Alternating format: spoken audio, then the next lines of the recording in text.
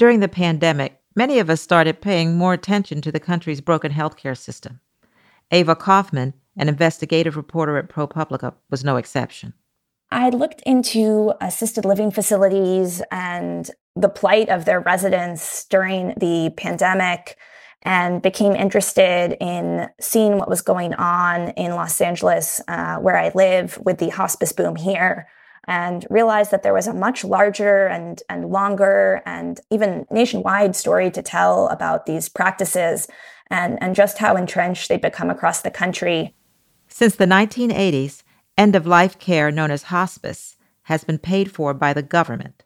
These days, half of all Americans opt into hospice care at the end of their lives. When done right, hospice care is an amazing service, and there's really nothing else like it in the healthcare system because you're receiving access not just to doctors and nurses, but also to social workers, to clergy of your denominational choice, to bereavement counselors to support not just you as a patient, but your family during the aftermath and the grieving process. And, it's supposed to be a kind of whole person centered care. But as Ava started investigating the industry, she noticed something. This palliative care service that was born out of a movement to give the sick a death with dignity was being taken over by private, for-profit companies. What makes hospice so interesting in particular is that, there's no other kind of, charity movement. Some people would say that it's kind of been so profitable, so transformed into a profit center in the last 30 years. It's hard to think of any other comparisons of something that was, previously all staffed by volunteers and is now, described by some investors as quote unquote the hottest thing going. These days, Ava describes hospice as a hot commodity that stands alone in the healthcare industry because of the sheer size of returns it generates.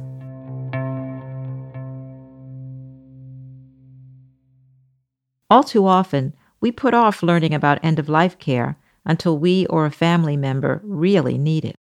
The taboo around talking about death, it makes it hard to face issues with hospice when they arise. It's something that I heard even from people who formerly worked at Medicare, formerly worked in the government, that, no one really wants to talk or think about death. No one wants to, be seen as limiting access to what is obviously an important service. And, many families, because, we live in a culture where death is taboo, where aging is something that we, prefer to ignore until it's too late, also don't really want to necessarily, think or research hospice until it's kind of far too late. And when so many of us are avoiding discussing the details of end-of-life care, that leaves lots of room for unscrupulous players to take advantage of the system. It was absolutely surprising to see the various schemes that people had come up with. And, there's a lot of creativity and imagination in fraud. I say that with scare quotes, but, the kinds of ways that people find to exploit these benefits and to trick people into joining the service was absolutely astounding. Is there one story of a person that really struck you that was caught in the system and had some outcomes that really affected their lives? One really striking case, and these cases sound sensational and unbelievable in that they're so upsetting, but they're actually far too common. And, we chose them because they were representative, was the story of Carl Evans, who was a 77-year-old former janitor who was living in Orange County, California, and was placed into hospice care and actually, over-medicated to restrain him. He didn't necessarily need the care he was being given.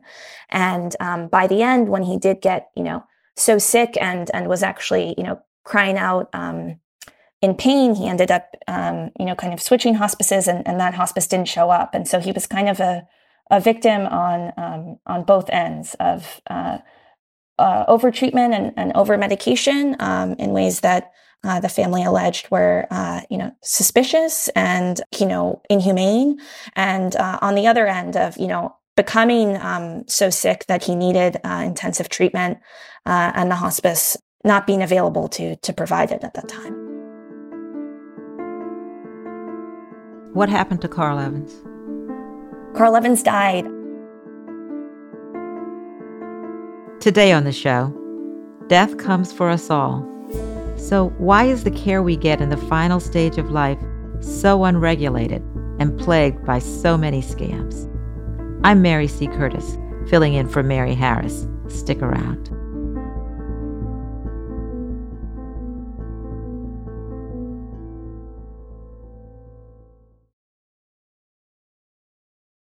This episode is brought to you by Discover. When it comes to your finances, Discover wants you to know they are the credit card that is always there for you. With 24/7 U.S.-based live customer service, everyone has the option to talk to a real person anytime, day or night. Yep, that means no more waiting for, quote, normal business hours just to get a hold of someone. We are talking real service from real people whenever you need it. Get the customer service you deserve with Discover. Limitations apply. See terms at discover.com/creditcard. This is the story of the one. As head of maintenance at a concert hall, he knows the show must always go on. That's why he works behind the scenes, ensuring every light is working, the HVAC is humming, and his facility shines. With Grainger's supplies and solutions for every challenge he faces, plus 24/7 customer support, his venue never misses a beat. Call quickgrainger.com or just stop by. Grainger, for the ones who get it done.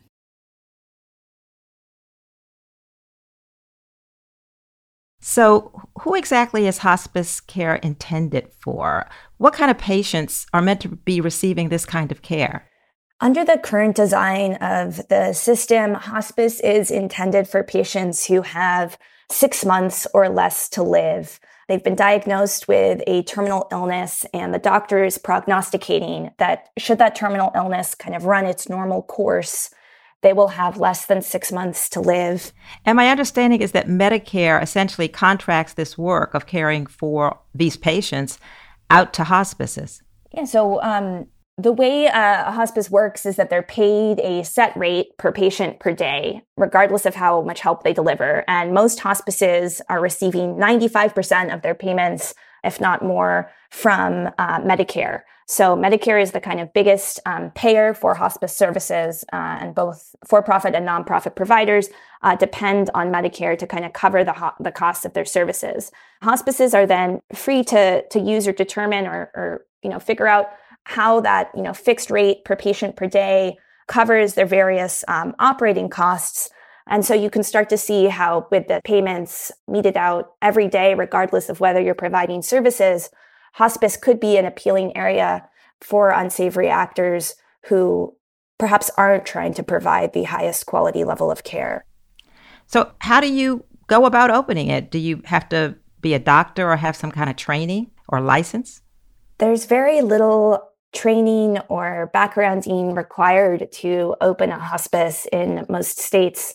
In California, for instance, where I'm based, anyone can open a hospice. And it's been shown that even people with criminal backgrounds or who are using fictitious medical identities are doing so with abandon. So what I'm hearing is that there's this perfect storm you've set up. You have an industry with the potential for really high returns, not too much oversight about who gets into this business. And you found in your piece that this perfect storm is made for the proliferation of a lot of scam hospices. Can you give me a sense of just how they go about operating?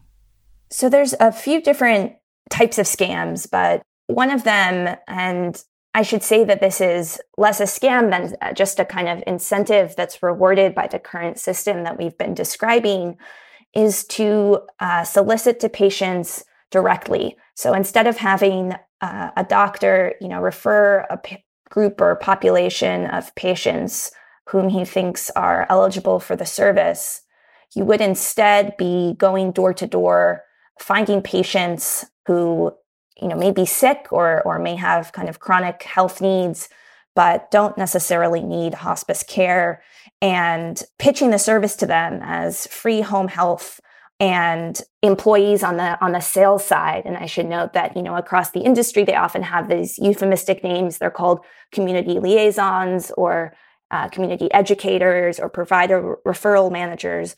But their real job is to bring in bodies, will be incentivized with, bonuses, with perks. Their job performance is tied to how many people they bring in.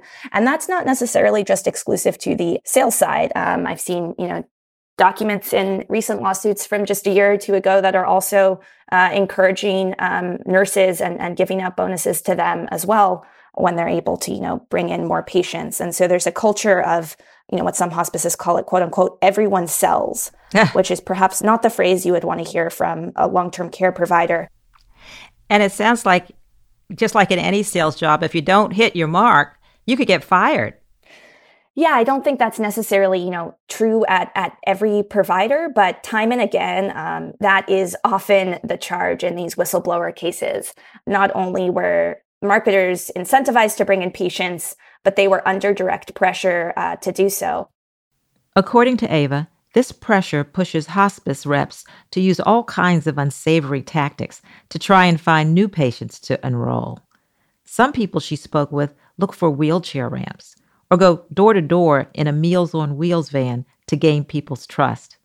When they succeed, there are rewards like cash bonuses. When they fail, there's the possibility they could be let go. In an effort to increase enrollment, some hospices even resort to enrolling people without their consent or knowledge. Being enrolled in hospice like that can cause major issues for people who are genuinely sick, but not dying. That's because hospice enrollment requires people to give up curative care in the name of palliative care. Being enrolled in hospice makes you ineligible to receive life-saving treatment like chemotherapy or an organ transplant. Even in cases where people catch on, once a hospice has you on its books, it can be hard to get off. When you get wise to this ruse and call to be disenrolled from the service, they might not pick up the phone. And so getting untangled from this web is really difficult. That untangling can take weeks and in some cases months. But the dark side of this is that if you don't need hospice and you end up on hospice, you're also losing access to treatments and to medical services that you might really need. Have you got a sense of what percentage of hospices in the U.S. are legit versus operating under this profiteering model? Well, we know that 73% of hospices are for profit. Of course, not all of them are profiteering, but there are clear indicators when a hospice isn't even participating in the kind of basic standards of care. It's pretty clear if you have a hospice that is only signing up a few patients or is signing up patients really quickly, reaching their maximum billing limit, dumping those patients and moving them over. Another really suspicious indicator is if you are owning, several hospices at once. There's usually no good reason to open up 13 hospices before you've even gotten your first one off the ground. You also use that word dumping. Could you talk a little bit more about what that is? Because it's a pretty appalling term. What does it mean to dump a hospice patient? Yeah, a dump, I should have clarified, is just the same thing as a discharge. So while Medicare allows that patients might not die within their 6-month prognosis, it does eventually cap the amount that a hospice is going to be paid per patient. Effectively, it's being capped at what translates into 180 days of payment. There's a few exceptions to that, but that's the kind of general way that this kind of complicated payment formula works. And so once you're exceeding that, if a lot of your patients are living, more than 50% are living past 6 months, you start to kind of run into this Medicare reimbursement limit. And so then you might be incentivized or pressured for financial reasons to discharge patients, that is, remove them from your hospice rolls who aren't dying fast enough. That's pretty cruel, dumping, both the term and the practice. Absolutely. And these discharges can be quite painful for families. In the case of families and patients who do need hospice, they're losing access to medical equipment like a hospital grade bed, medications, diapers. nursing care, light housekeeping, all kinds of things they might really need and that their caregivers also need help with. And even for patients who don't necessarily, strictly need hospice, their medications have been covered that they might not have previously been able to afford. And now they're losing access to those as well. Here's the thing, though. Even in cases where a patient genuinely needs hospice care, when the motive is maximizing profits, that care tends to be not so good. A government review of inspection reports found that many hospices have serious deficiencies such as failures to train staff, manage pain, and treat bed sores. Sometimes patients are left on their own for days at a time. There have been, a lot of kind of quality of care concerns and metrics over the years. And there's been reports, both journalistic and from government watchdogs over the years, that detail some of these horror stories of people who need care and the vision of care that hospice promises at the end of life and are completely neglected and abandoned at the time in which they would most need their symptoms and their pain to be under control. When we come back, is there any way to hold nefarious hospices accountable?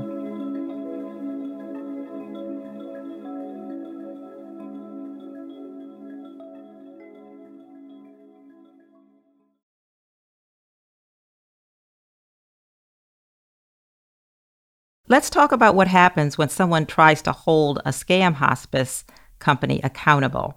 Tell me about the two whistleblowers that you spoke with for your story, Marsha Farmer and Dawn Richardson, I believe, and the company that they worked for. Yeah, so, the history of the company that Marsha Farmer and Dawn worked for in many ways emblematizes, some of the shifts that we've seen in the hospice industry over the years. Their, smaller hospice chain was merged with another mid-sized chain called AseraCare. And a few years after that, AseraCare gets bought by a private equity company, kind of foreshadowing the growth of private equity as well in the hospice space. And through these transformations, the pressure to bring in more and more patients continues to grow. And they're not the only staff members at the company to feel that the pressure makes them uncomfortable, makes them uneasy, and makes them question whether the profession they originally had gotten into as a sort of calling has perhaps lost its way. And it's not until she hears about this whistleblower law and talks to her close confidant at work about it that they realize there might kind of be another way out, which is, not just to quit their jobs in protest, but to try to hold the company accountable for what they believed was not just unethical or uncomfortable behavior, but behavior that might also be illegal. The whistleblower law that Marsha Farmer heard about is the False Claims Act, under which hospices can be prosecuted for enrolling ineligible patients and then billing Medicare. On the local news, Marsha had seen that two nurses at a nearby hospice company had accused their employer of stealing millions in taxpayer dollars. The hospice settled a lawsuit with the Justice Department for nearly $25 million, and the nurses, as whistleblowers, had received a share of the sum, $4.9 million to be exact. Marsha realized that AseraCare was likely liable for the same things, so she and Dawn, the other nurse, called up a lawyer and filed a complaint accusing AseraCare of Medicare fraud. It wasn't long before the Department of Justice got involved, and then things started to go sideways. Most whistleblower cases never go to trial because the amount that you would have to pay just to fund the litigation is, often exceeds the amount that you would have to pay in fines. And it also carries a much greater threat, which is that you could be excluded permanently from the Medicare program. I mean, that's the death penalty if you're a business. And, in a kind of surprising move, I think, to everyone involved in the case, and part of what made the case so compelling from a journalistic perspective is that it goes to trial. At the beginning, it seemed like the government's case was strong. A palliative care expert had gone over a sample of AseraCare's records and found that around half of the patients in the sample were ineligible for some or all of the hospice care they'd received. But then, according to Ava, the judge on the case made a strange move. At the request of AseraCare, She separated the trial into two separate proceedings. The first one would decide whether AseraCare had made false claims about their patients' eligibility for hospice. The second would determine whether the company had intentionally made those false claims. This significantly constrained the evidence that prosecutors could bring, essentially kneecapping their case. And so what you end up with is this battle of experts. You have the government's expert witness and you have the defense team's expert witness arguing about whether the medical records in this sample of patients did support or did not support the terminal diagnosis that the person would have 6 months or less to live. At the end of that, the jury rules overwhelmingly in the government's favor, but the judge says that she's actually going to grant a new trial because, a kind of disagreement between just two medical experts is not enough, even though the case had kind of been limited and set up in a way to only allow for that disagreement between two medical experts. And then a few days later, I guess this is one of the first twists in a kind of the second twist after the case is separated in this way, in a surprising turn of events, she grants summary judgment, effectively kind of tossing out the lawsuit in favor of AseraCare, saying that, this disagreement between experts and having the government just hire someone to kind of second guess a hospice's doctor is insufficient to prove that a claim is actually false. And so you can see how this case becomes, quite pivotal for the hospice industry, which, celebrates the potential precedent of no longer allowing the government to simply, second guess the judgment of its physicians. The last twist in this bizarre case comes a few months later. Someone began reaching out to companies that were at the center of lawsuits, like Dawn and Marcia's, offering to sell them the names of whistleblowers and details about their complaints. Turns out it was the Department of Justice's own lawyer, the one who prosecuted Dawn and Marcia's case. He's so disillusioned that he starts to attempt to sell some of these secret sealed complaints from, whistleblowers, not just hospice whistleblowers, these tips that they've shared with the department. And I think that was something that, no one saw coming, but in a way spoke to just how bizarre and unusual the case had turned out, having this overwhelming ruling from a jury and having that thrown out, he said, kind of led him to question, does the system even work?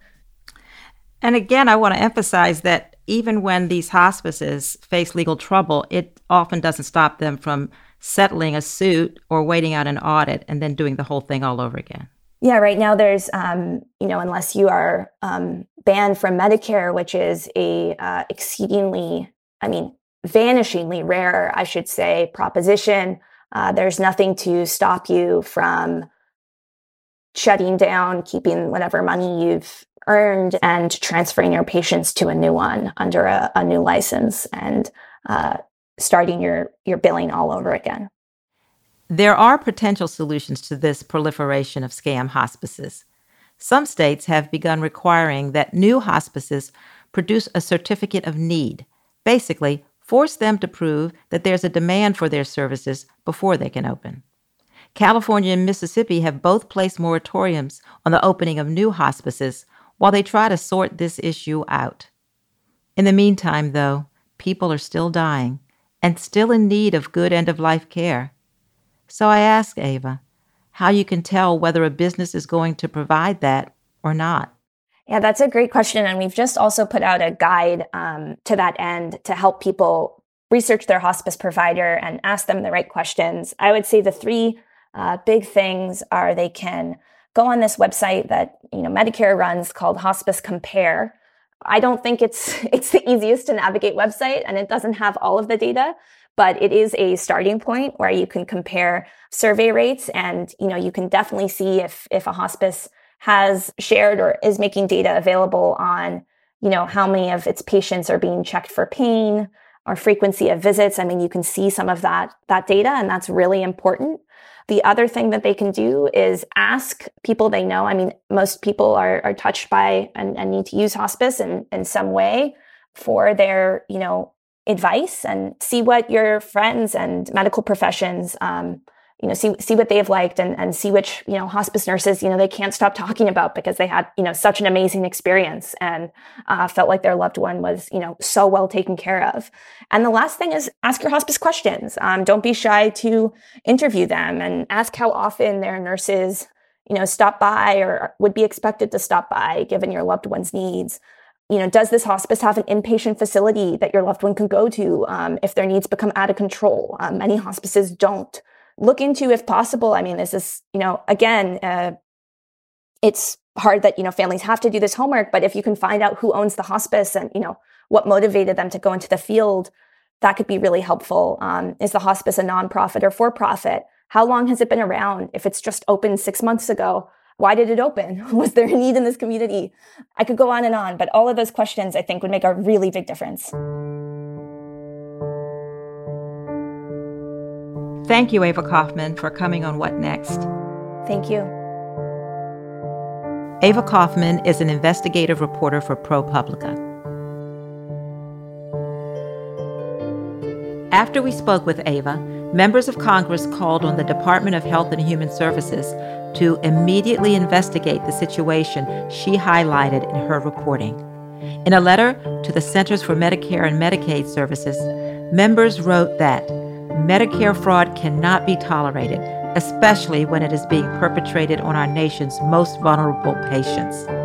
And in New York, Governor Kathy Hochul is considering legislation that would outlaw the creation of new for-profit hospice providers in the state. That's the show. If you're a fan of What Next, the best way to support our work is to join Slate Plus.